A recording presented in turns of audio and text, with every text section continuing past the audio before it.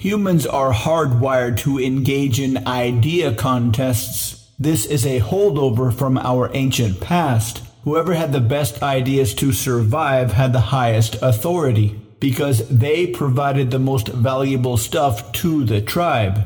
Safety, food, leadership, etc. They gave stuff and they got stuff in return. Today we can only find faint echoes of that. The greatest novelists get the most money. The best musical performers get the most money. The best athletes get the most fame and recognition. The best comedians get the most fame and recognition. Way back in the past, the stuff the leaders provided was necessary stuff, critical stuff, stuff we needed so we wouldn't die of starvation. The stuff people provide today is really only entertainment to keep us from getting bored. If you pay close attention to any argument on TV or popular podcast, they are really just idea contests. They are not carefully laid out arguments based on logic. Regardless of what the conversation is about, it's almost always in the form of an idea contest. My idea is better than yours.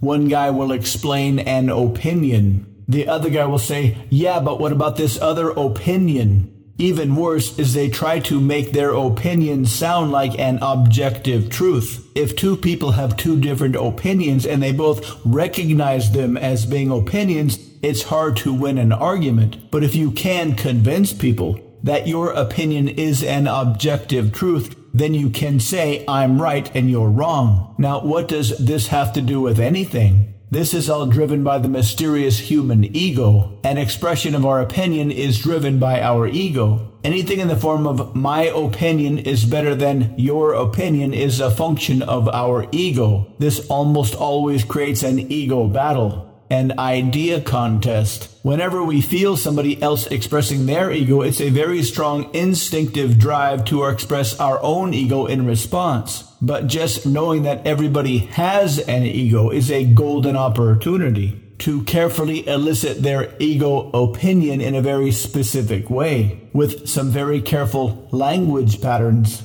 and keep your own ego off while you carefully and specifically build up their ego.